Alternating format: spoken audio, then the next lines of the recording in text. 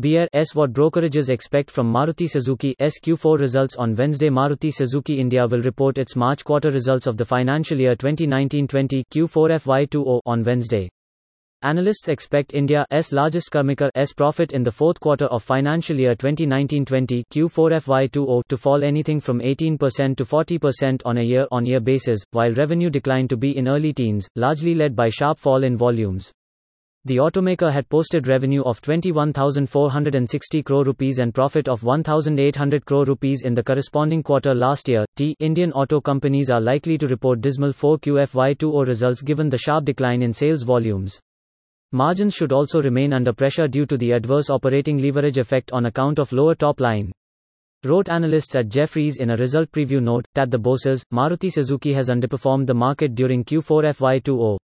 Maruti Suzuki's stock tumbled 41.35% during the quarter under review as compared to the 29.42% decline in Nifty 50 index in the same period. Nifty Auto Index also crashed 42.37% during this time frame. Here's what leading brokerages expect from the company's latest results. Axis Capital (TWE) expect revenue to decline around 15% YoY to 18,680 crore rupees due to marginally better ASPs average selling prices, while profit may fall 18% to 1,470 crore rupees.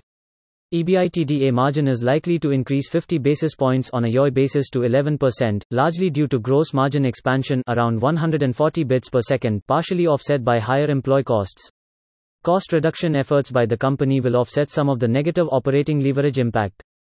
On a sequential basis, we expect gross margin to expand 200 bps per second, largely due to reduction in discount levels.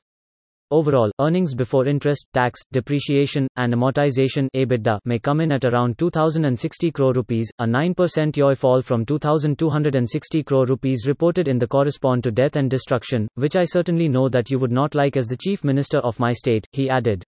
In India, the total number of confirmed COVID-19 cases has increased to 67,152, after a record number of 4,213 new cases were reported in the last 24 hours till Monday 8 am, while the death toll rose by 97 to 2,206, the Union Health Ministry said in its daily update.